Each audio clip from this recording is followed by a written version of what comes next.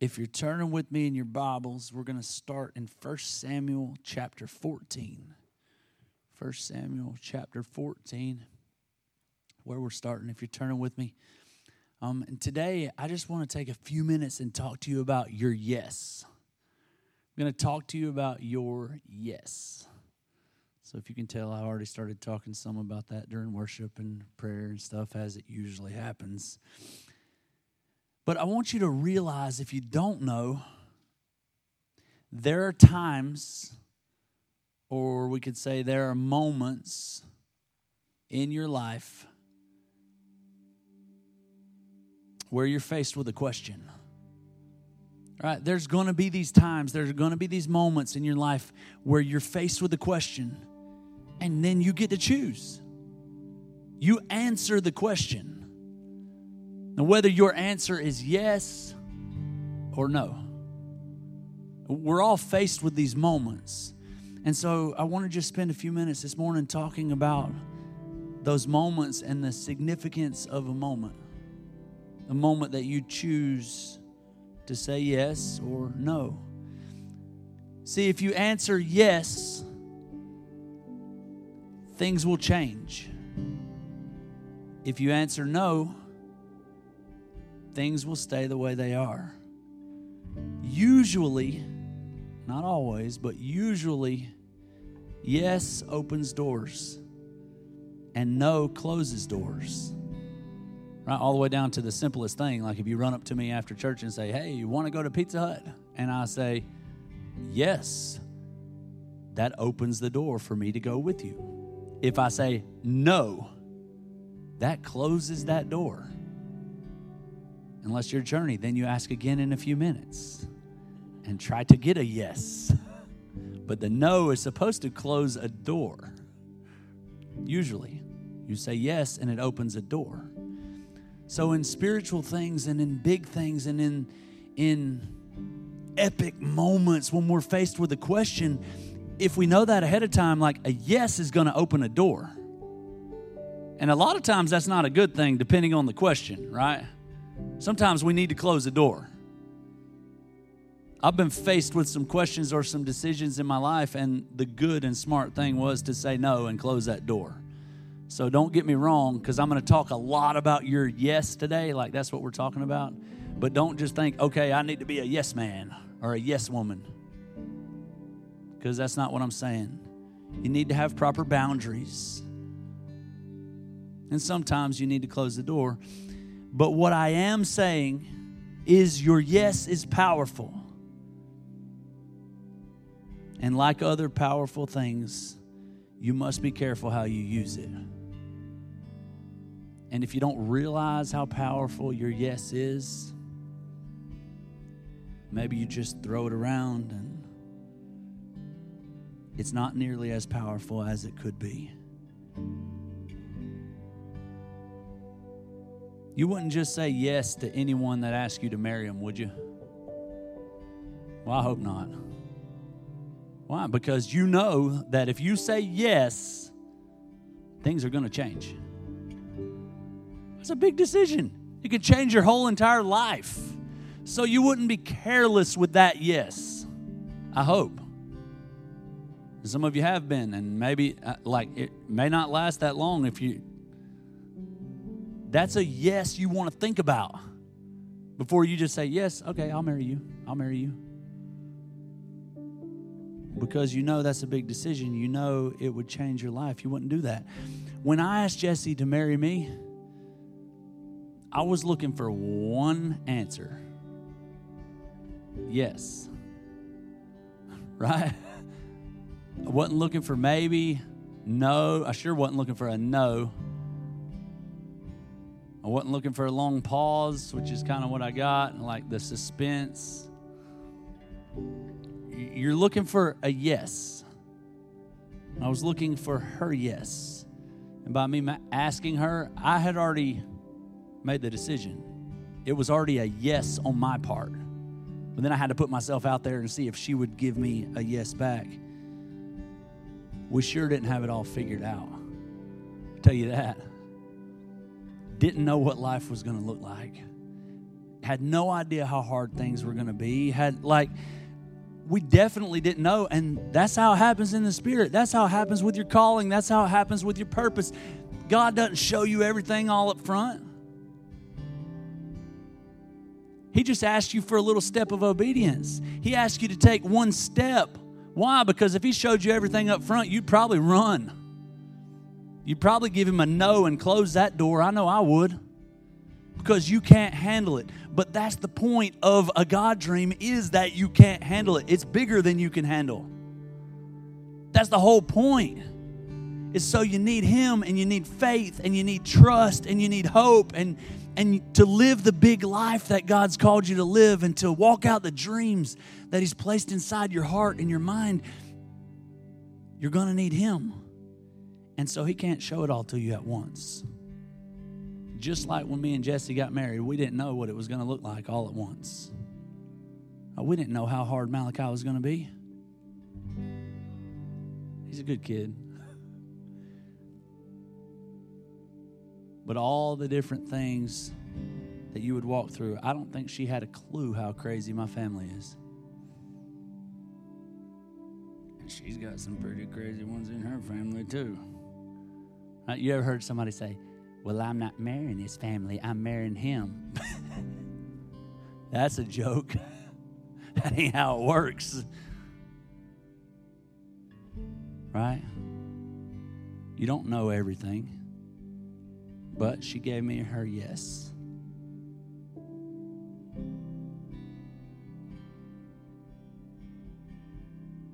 So when you get married, all you have is a yes.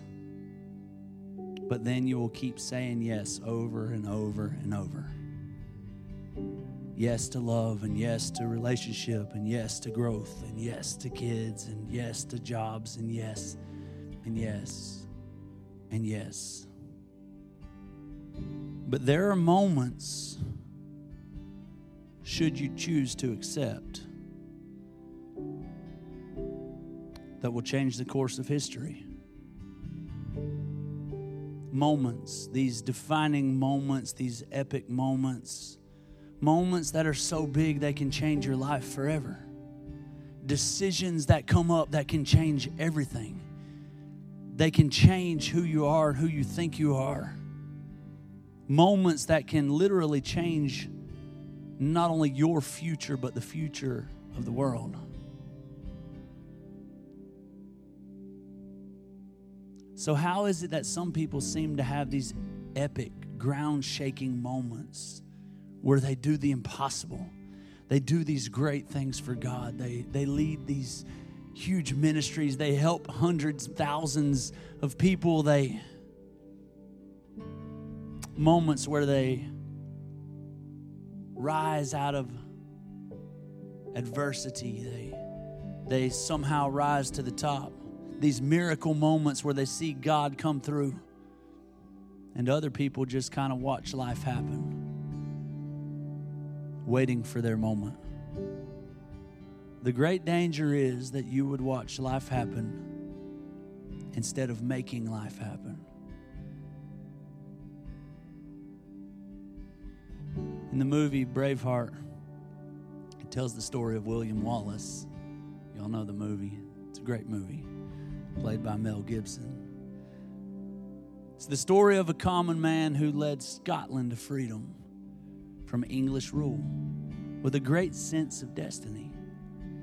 Wallace commands a ragtag band of farmers and villagers to defeat their oppressors, forcing them back to England.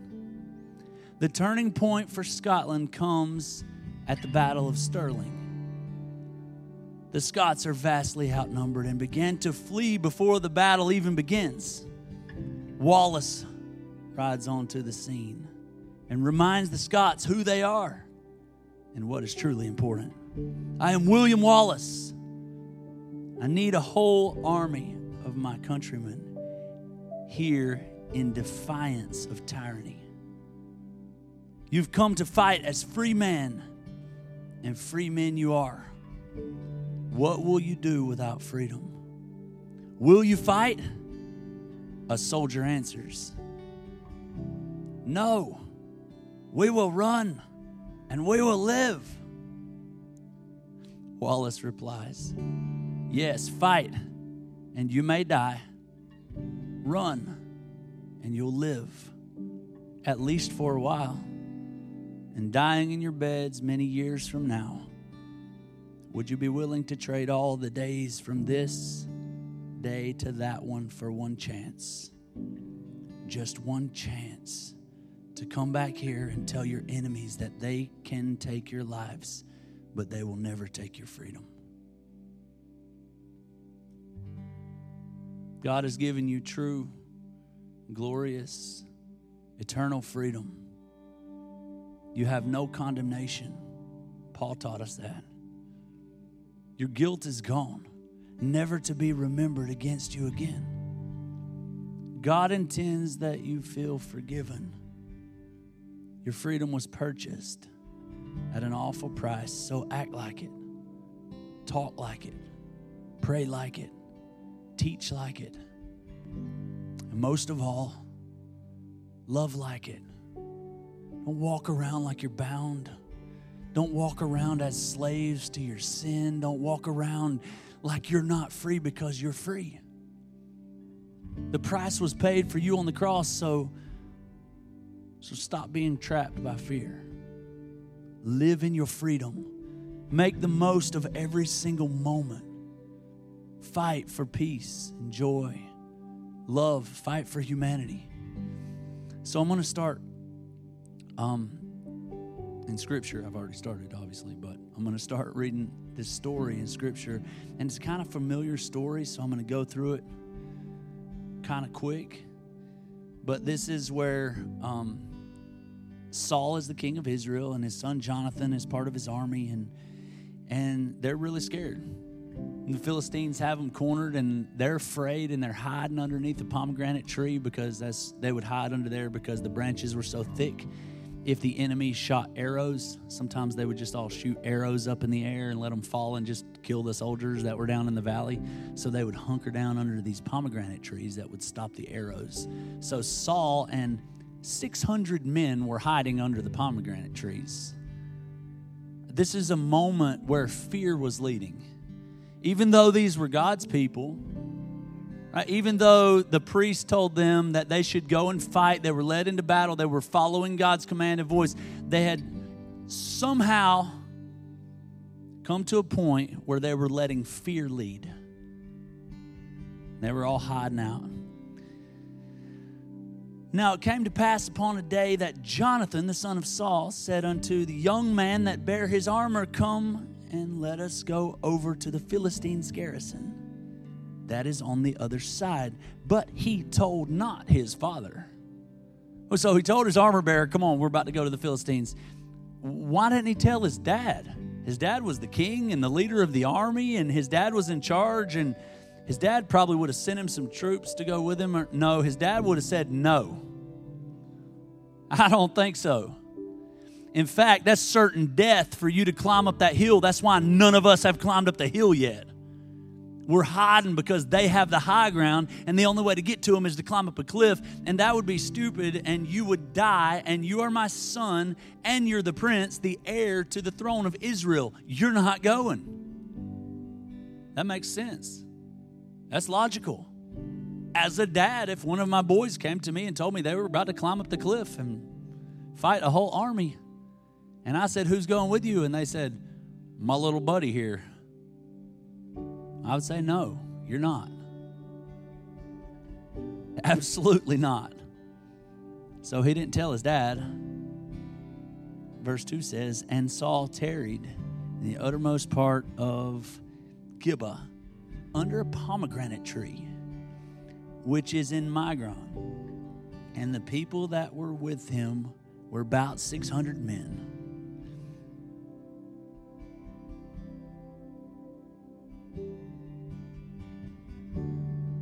If I'm ever hiding, like if I ever get to a place where I'm being led by fear and I find myself in a moment and I'm afraid to act and my faith is gone and I'm just hunkered down hiding under a tree,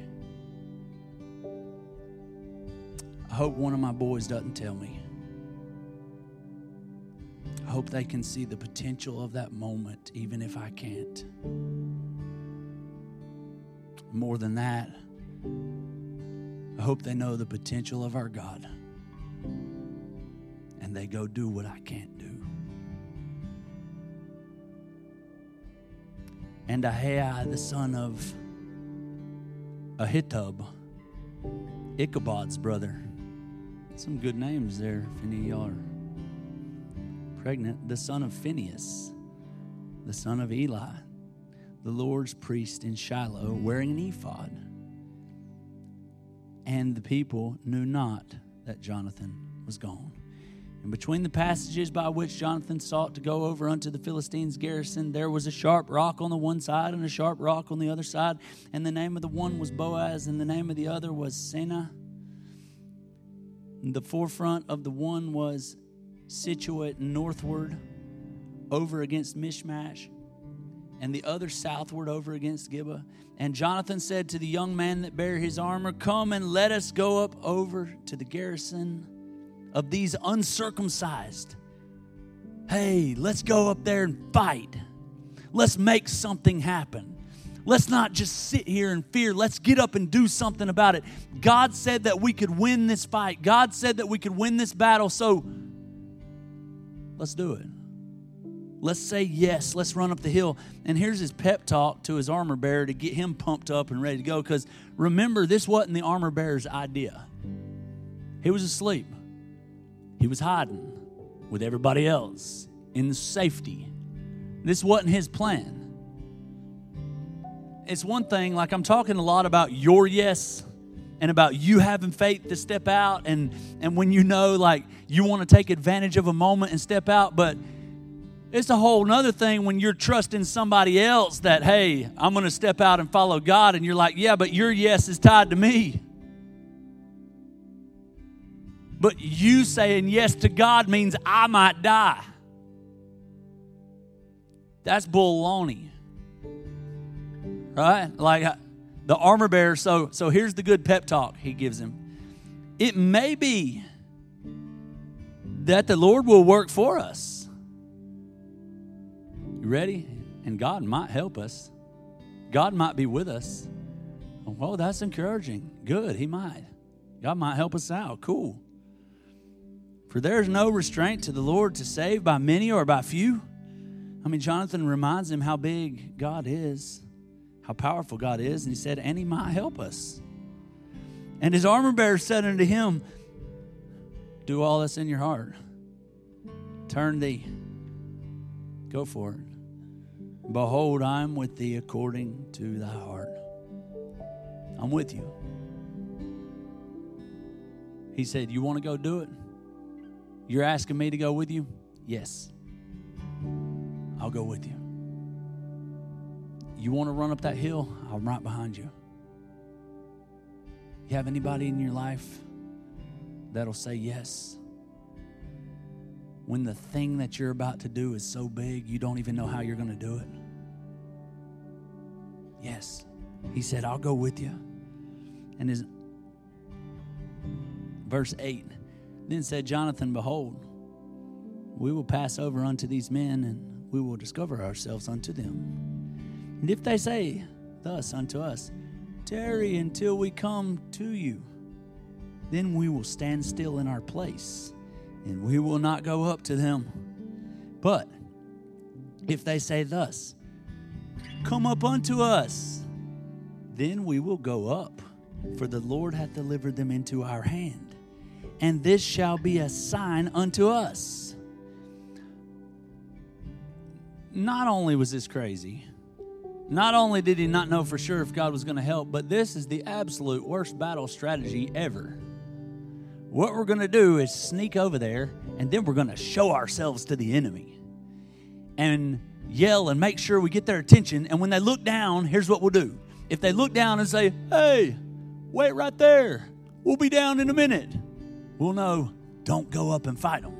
But if they look down and say, hey, come here for a minute, we want to talk to you, then we'll know we got this. That's a horrible plan. At least if two people are going to try to attack a whole entire army, you've got the element of surprise because they think, surely no one's that dumb. They're going to crawl up a cliff and try to attack us. The only thing they had working for them was the element of surprise. And they said, and Jonathan's like, all right, here's the plan. We're going to give up the one thing we got going for us. Let them know where we're at. And both of them discovered themselves unto the garrison of the Philistines. And the Philistines said, behold, the Hebrews come forth out of the holes where they had hid themselves.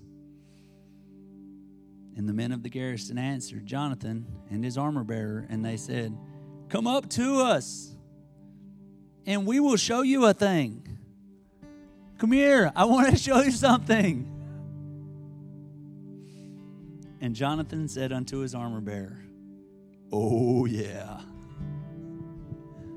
come up after me, for the Lord hath delivered them unto the hand of Israel. This is God's victory. At that moment, they knew that they won before they even ran up the hill. They knew that God was going to work with them. Jonathan would not be trapped in his father's moment. He knew that he must do something. Don't get trapped in somebody else's moment. Saul was still in charge, right? Saul would have said no to Jonathan taking control of this moment, but Jonathan would not allow himself to be trapped in that moment. He said, no, I gotta do something about it. That's a word for somebody today. Just do something. Do something. Stop waiting. Trust me, you're not so fast that God can't catch up. Ain't like you're going to outrun him. Well, I better not take off and do too much. Trust me, he can keep up. Go. Do something.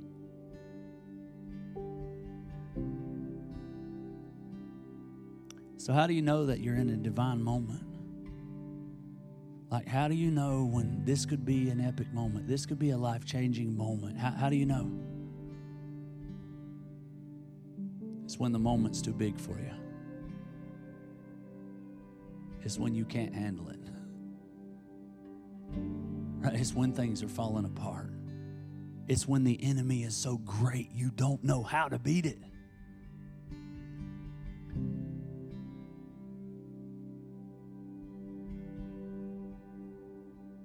If God is with me, shouldn't it be easy? No. Definitely not. Verse 13, and Jonathan climbed up upon his hands and upon his feet. It was so steep, they couldn't even walk up. They had to climb up. And his armor-bearer after him. And they fell before Jonathan, and his armor-bearer slew them after him.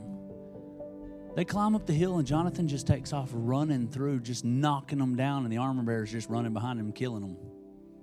Kill shots. And Jonathan's just plowing people.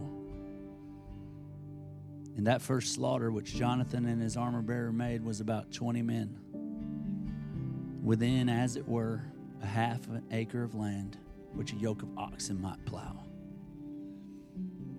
So they jump up and run across a half an acre, and on their way, they drop 20 Philistine warriors. These are armed warriors. This wasn't just like peasants up there farming that they were running along killing. These are warriors that knew they were coming, that actually called to them and gave them an invitation to come. So they had to be sitting there at the top of the cliff with their swords out, waiting on these two dummies to climb up. And they climb up the top of the hill and just, pew, there they go, running for half an acre, killing people. It's a pretty crazy story. And there was trembling in the host, in the field, among all the people, and the garrison, and the spoilers, and also trembled, and the earth quaked. So it was a very great trembling.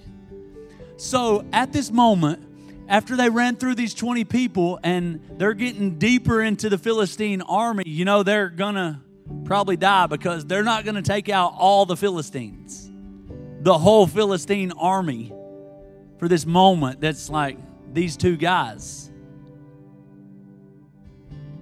And all of a sudden, there's an earthquake. Something that they can't control. The ground shook. And if you go finish reading the story and read, and Israel realizes that something's going on, the rest of the army, Saul's army, and they say, oh, somebody's going over. Who is it? Who's missing? Oh, it's Jonathan. And they win a great battle that day. As they ran over the hill.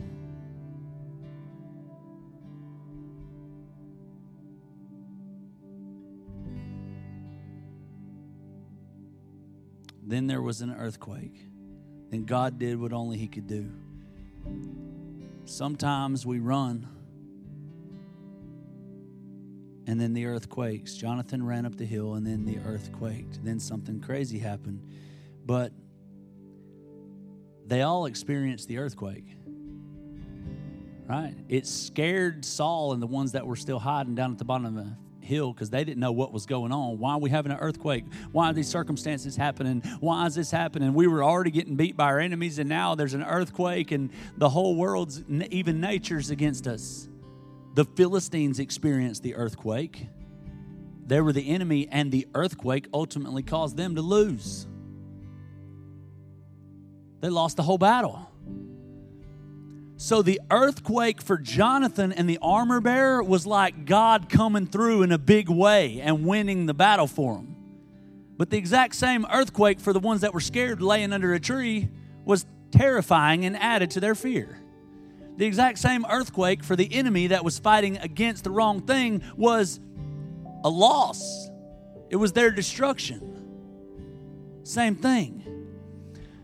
So how many times do we lay around not willing to run, not willing to say yes when God calls us in a moment? Like, how many times do we just lay around, and then when the earthquake hits, we say, oh, it's even worse than it could be. Everything's going bad. The whole world's going bad. COVID shut everything down. Like, whatever. You can fill in whatever you want to. But would that have been the supernatural thing that caused you to win had you been running up the hill? Had you said yes to God's voice when He called? Was that the thing that He was going to use?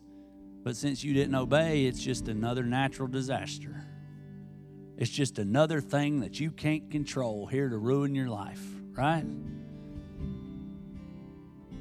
Because we didn't run up the hill. We want God to make our lives easy. And we don't realize that the easiest moments in your life, they'll be the least significant moments of your life. So run up the hill. Believe that you can make a difference. You can't change the whole world, but you can change something. Create a moment. Fight for your future. Say yes when God calls you. When God lays something on your heart, let your answer be yes and do what He calls you to do. And those moments will change you, but they'll change the people connected to you. Say yes to God and His plan, His promises, His purpose. Look at this scripture in 2 Corinthians 1:20. 2 Corinthians 1:20, Paul wrote this to the church at Corinth. And it says, whatever God has promised gets stamped with the yes of Jesus. In Him, this is what we preach and pray, the great amen. God's yes and our yes together. You know, God can say things about you all day. Like God calls you His sons and His daughters. Right? God can give you these promises, and God can say all these things, and you're chosen and you're called and you're loved. But if you don't agree with God, like if God's yes and your yes aren't together, then you won't benefit from that because you don't believe it. I can stand here and tell you that you're God's daughter, but until you believe that, you won't act like it, You won't feel worthy or welcomed at His throne.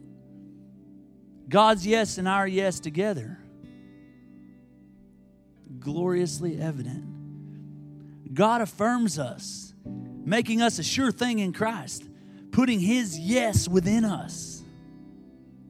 By His Spirit, He has stamped us with His eternal pledge, a sure beginning of what He is destined to complete.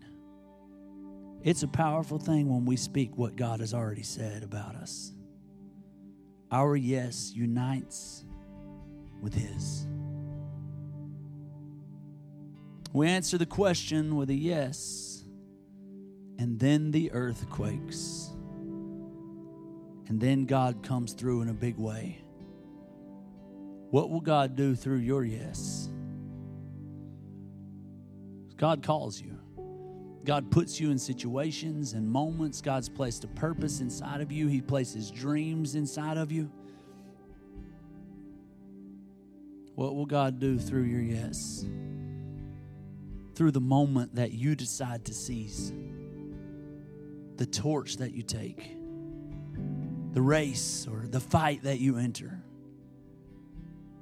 If your answer is no, then we'll never know. We'll never know what God could have done through that moment, or through your yes.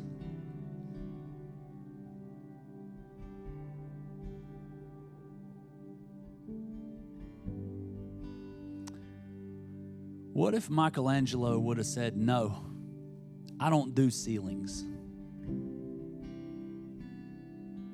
Would have robbed the world of some pretty cool art. Right? No, I don't do ceilings. Or what if a little German monk named Martin Luther would have said, I'm not going to nail anything to a door. I don't want to cause any trouble.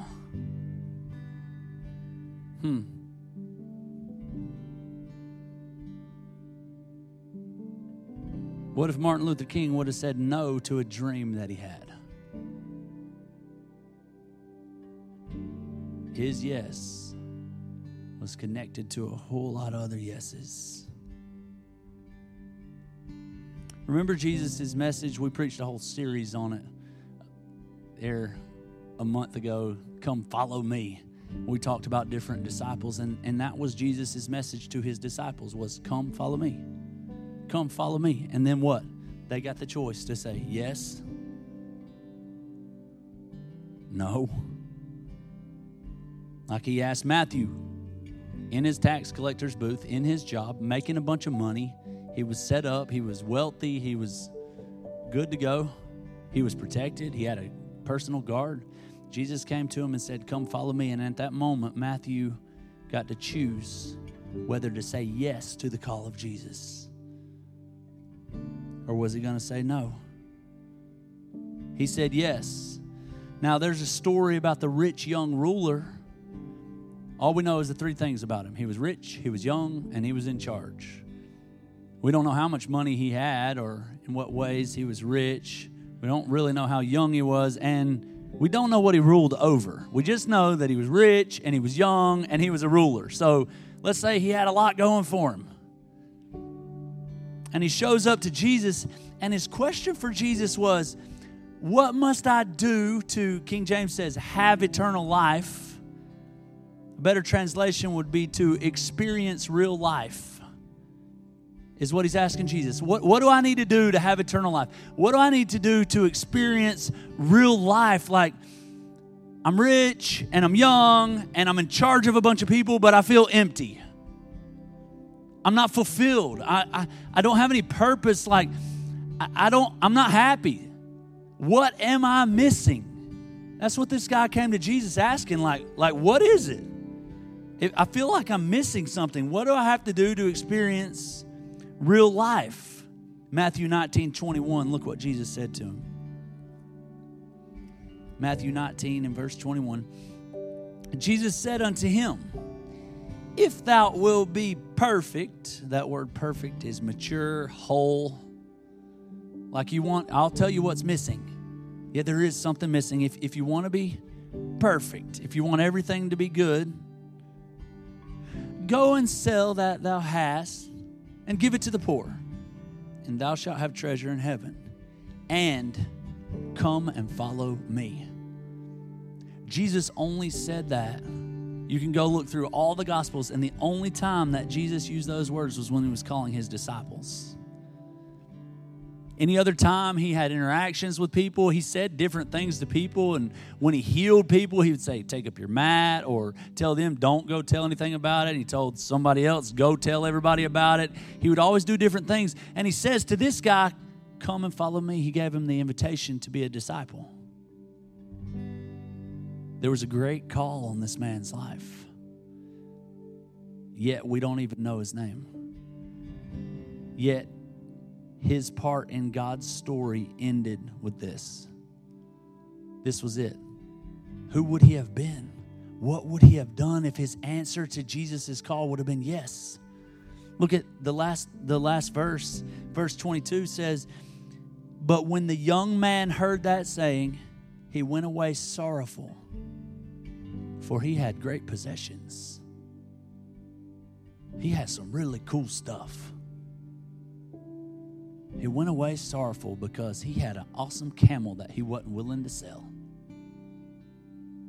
Right? Like, it seems ridiculous to us a couple thousand years later reading it saying, dude, Jesus asked you to be one of his boys, part of his inner circle, and you could have been a part of God's story, but your stuff was too nice. And you went away sorrowful and depressed and feeling empty.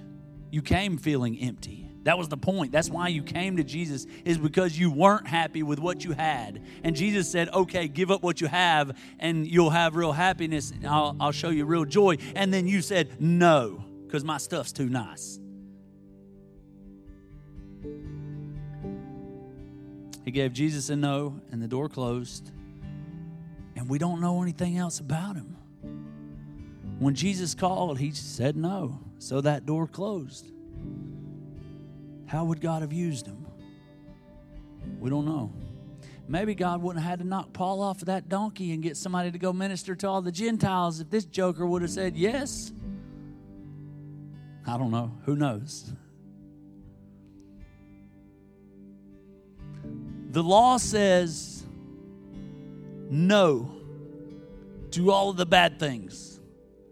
Right? Thou shalt not steal. Thou shalt not kill. Thou shalt not commit adultery. No, I'm not going to do this. I'm not going to do that. I'm not going to do that. That's what religion says. That's what the law said. The law of Moses just said, no. We're not going to do this. We're not going to worship other gods before you. We're not going to.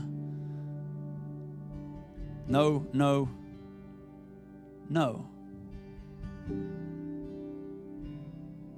Jesus said, I got a better way. Hold up. I'm bringing you a new covenant that's going to actually work out better than that. Because if you keep focusing on no, I'm not going to do this, I'm not going to do that, I'm not going to do this, I'm not going to do that, then you're never actually going to do anything for me. Because you're spending all your time and energy and effort focusing on what you're not going to do. That's bad. And it's good to not do bad things. Don't misunderstand me here. I'm not saying just go do all the bad things because you don't want to waste time saying no. That's not what I'm saying. But Jesus is like, I got a better idea. I got something that's going to help you be a little more productive. Instead of just saying no all the time, you could sum up all the law in this. Matthew 22, verse 35. Then one of them, which was a lawyer, asked him a question, tempting him and saying, oh, what a surprise. The lawyer was tempting him, trying to get Jesus to mess up. Master, which is the great commandment in the law? The greatest, or the chief, the biggest, the number one commandment. What's the most important commandment in all of the law? And Jesus said unto him, thou shalt love the Lord thy God with all thy heart, and with all thy soul, and with all thy mind. This is the first and the great commandment. Jesus said, this is the most important commandment of all. that you love God, that you say yes to God. You say yes to a relationship with God, that you love God. And the second is like unto it, thou shalt love thy neighbor as thyself. Jesus said, love God, love people. Stop focusing on what you're not going to do.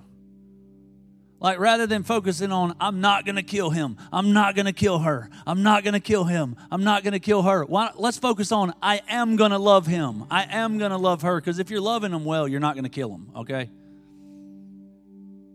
If you're loving people and God well, you're not going to commit adultery. If you're loving people and God well, you're not going to steal from them. If you're like, so Jesus is like, I'll tell you what, let's focus on what we are going to do. Let's focus on that quiet yes to God.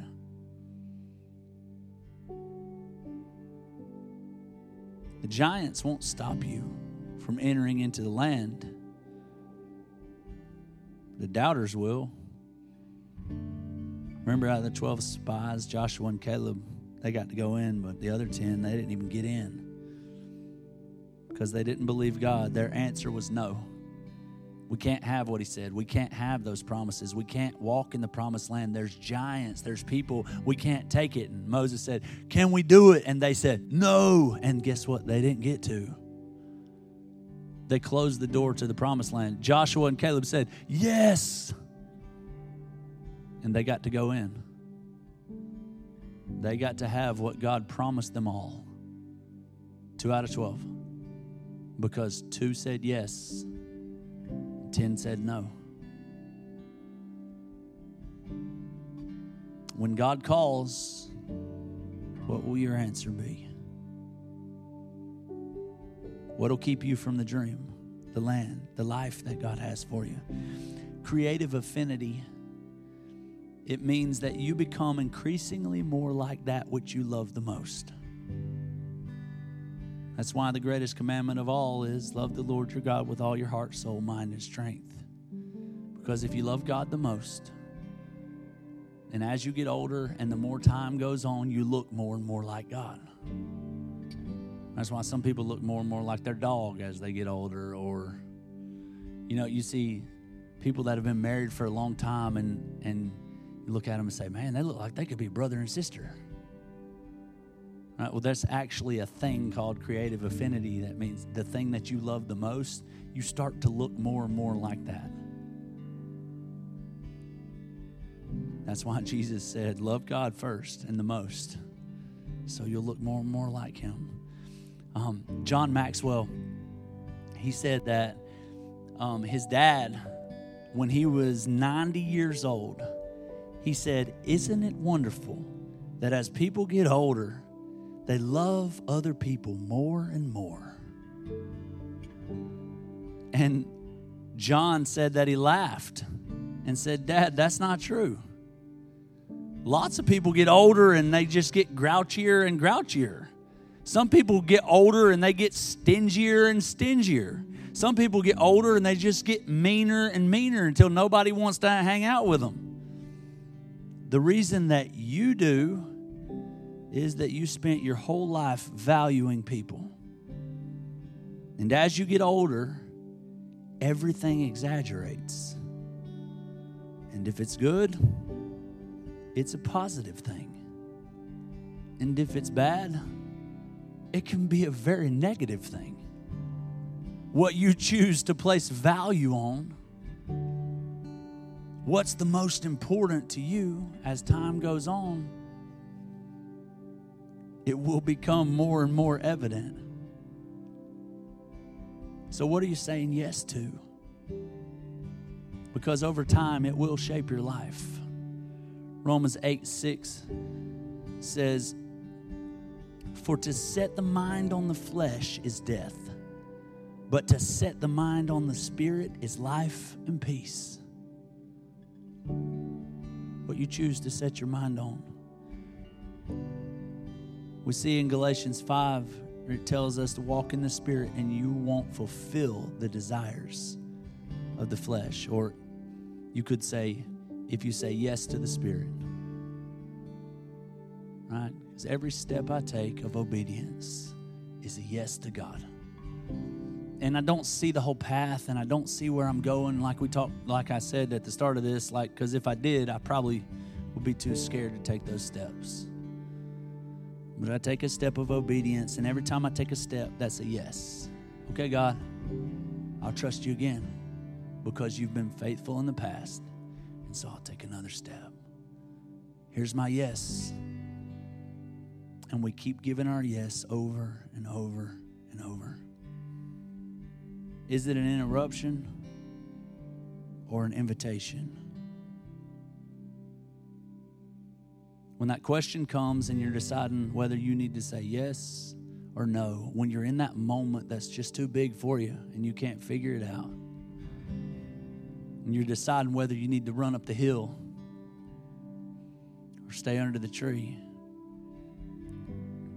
ask yourself, is this an interruption to my greater yes?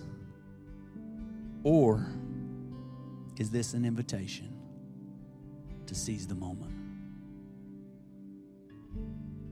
Right, so I've already said yes to Jesse.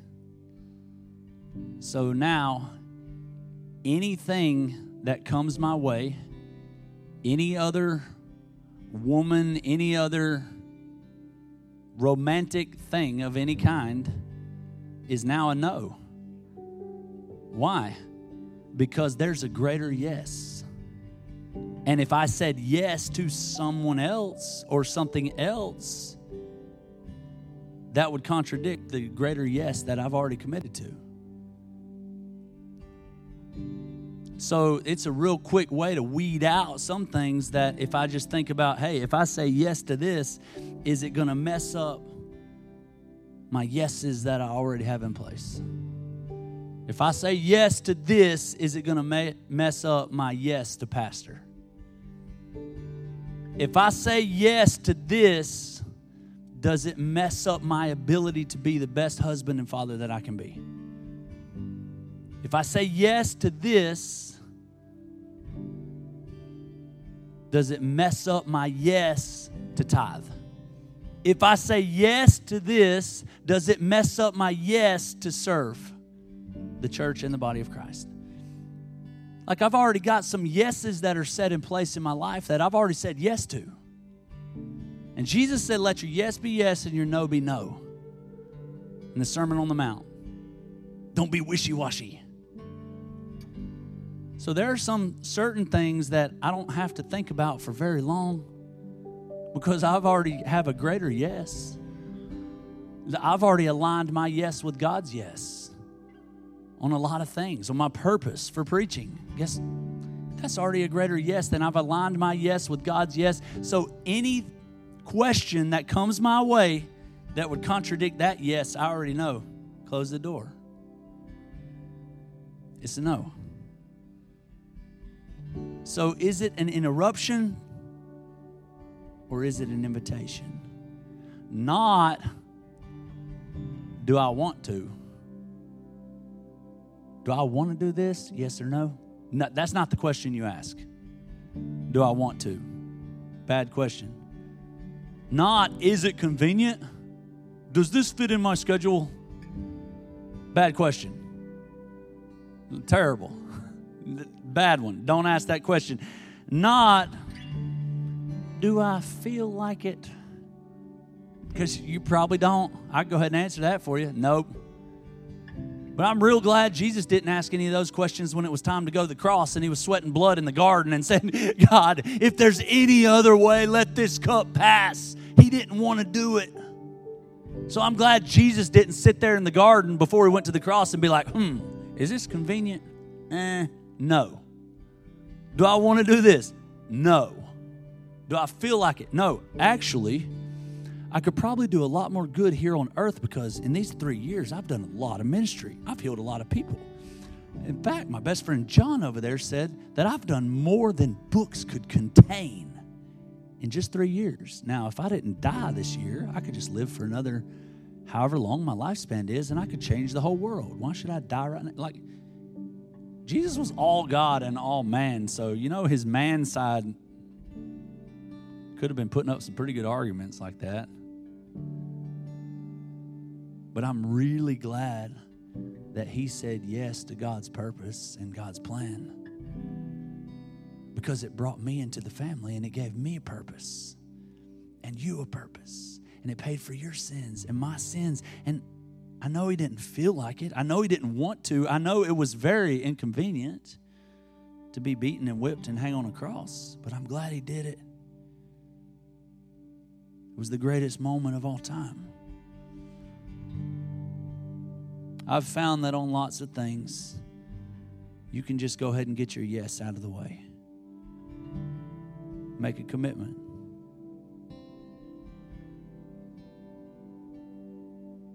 And fight for your future. The future doesn't happen to you. It happens through you. Don't just sit around and wait on, well, we'll see what the future brings.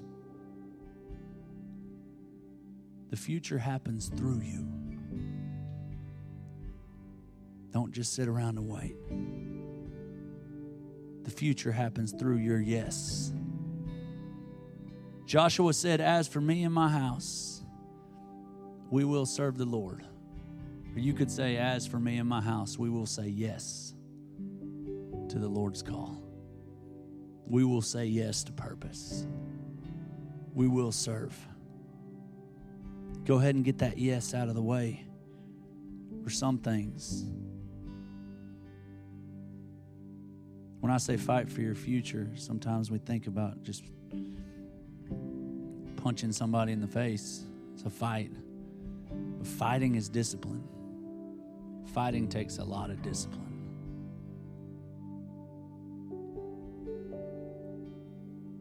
Fight for your future. Be disciplined. You know, fighting for your future looks like faithfulness. What about old Noah?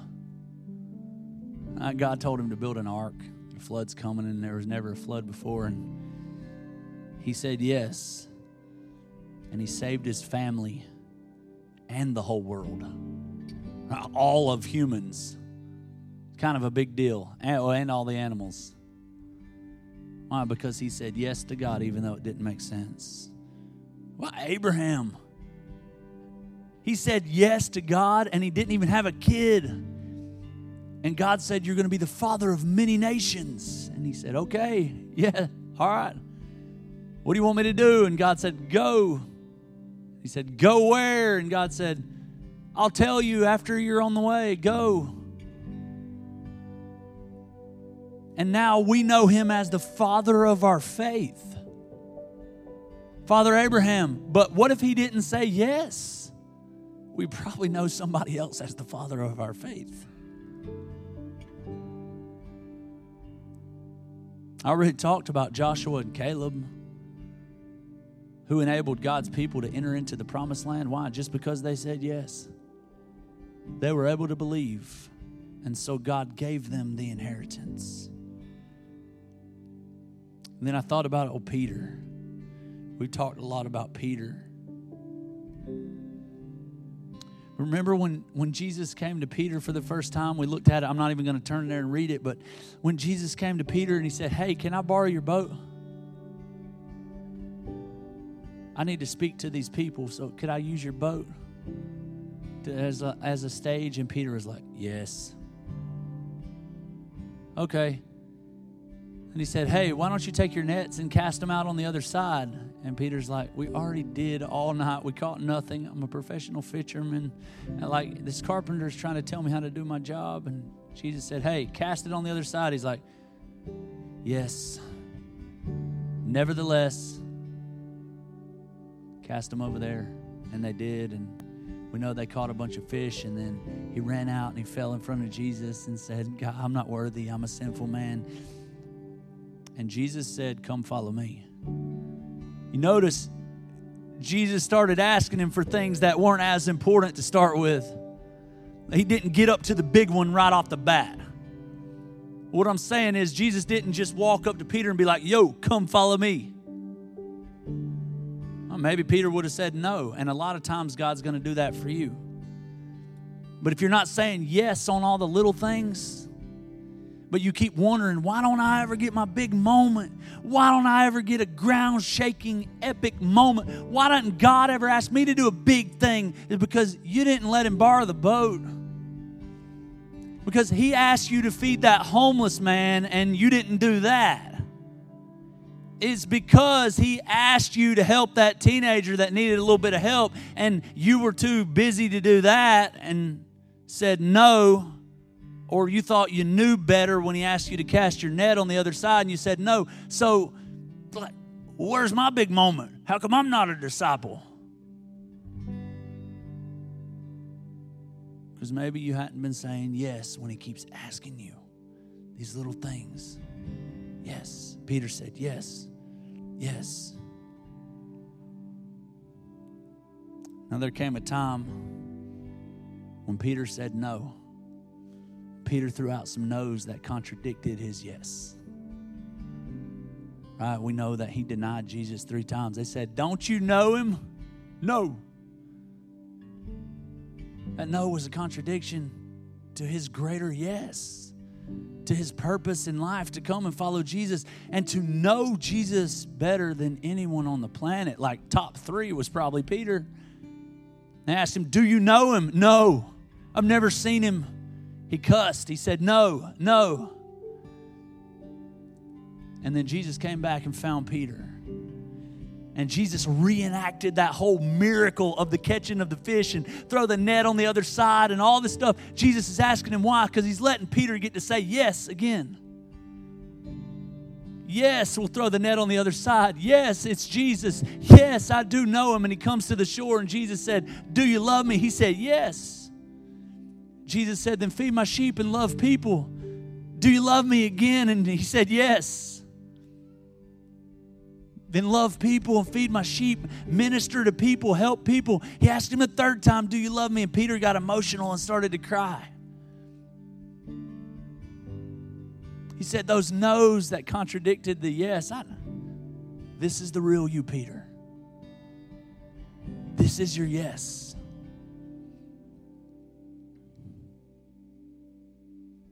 Feed my sheep. Each day is God's gift to you.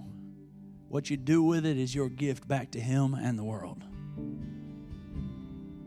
I want you to know as I end the message that there are other people tied to your yes. How many? I don't know. Probably a lot. You've all got a yes. Everybody under the sound of my voice, and there are lots of other people tied to your yes.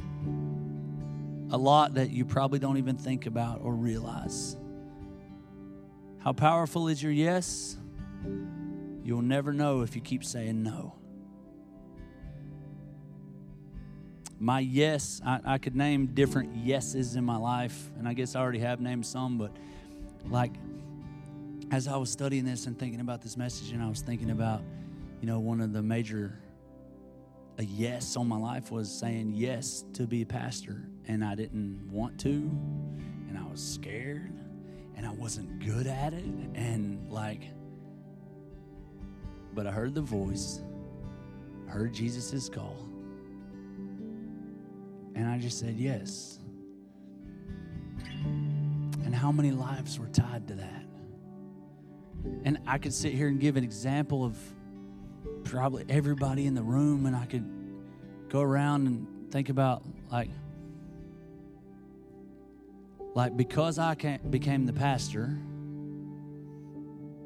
I was connected to Blake House, and I knew Ronnie, and then one day I saw him who was working at Blake House in Walmart in Bremen, and I met this dude with a weird accent and some crazy hair, this skinny guy named RJ. And I asked Ronnie, "Where's that dude from? He talks kind of funny." He said he's from Ohio.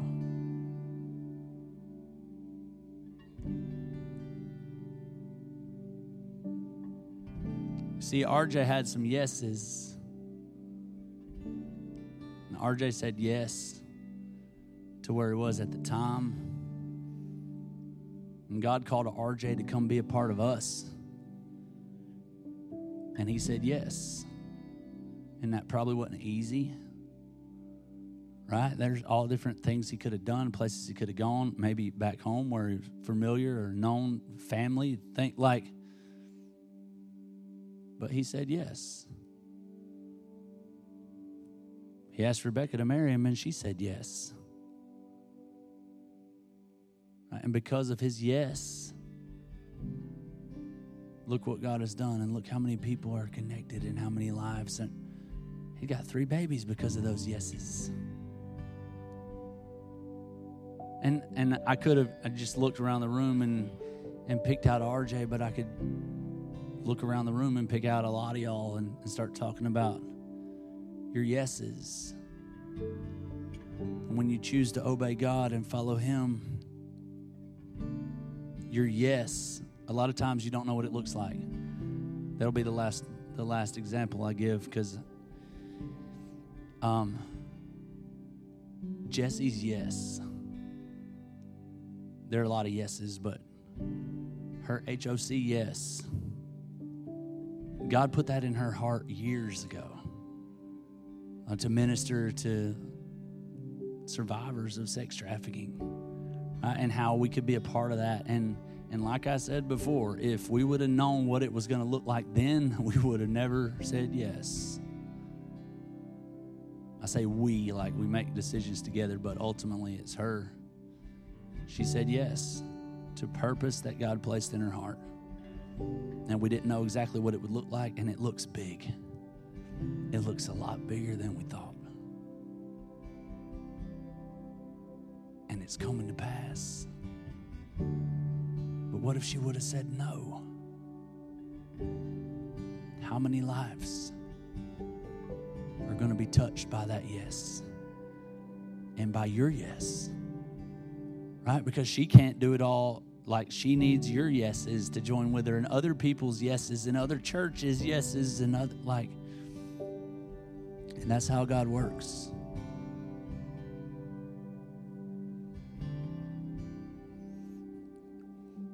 You might think this is kind of weird, but I want to close the service by reading you a Franciscan blessing, the Franciscan prayer. May God bless you with discomfort at easy answers, half-truths, and superficial relationships, so that you may live deep within your heart. May God bless you with anger at injustice, oppression, and exploitation of people, so that you may wish for justice, freedom, and peace. May God bless you with enough foolishness to believe that you can make a difference in this world, so that you can do what others claim cannot be done. Your yes is powerful. Obey his voice. Let's pray. God, thank you. God, thank you that you have a call and a purpose on each of our lives. Thank you for the moments that we're placed in. God, thank you for reminding us that even when the moment is too big for us, when things seem out of control, that you're just big enough, and that's when you're ready to work. Give us the faith to trust what you say. But God, we thank you ultimately for your yes. We thank you that you looked at us lost and dying and in our sin, and you knew that there was a price that must be paid. And you said, yes, I'll pay that price. Thank you. We know that we couldn't earn it. We don't deserve it. But that you call us your kids, and that you love us, and you paid the price for us to walk in freedom. You paid the price for us to walk in purpose and to make a difference in the world. So God, we're going to give back of who we are. We're going to give our time and our talents and our treasure to serve humanity. We will not let fear dictate what we do. We love you. Thanks for loving us. In Jesus' name, amen.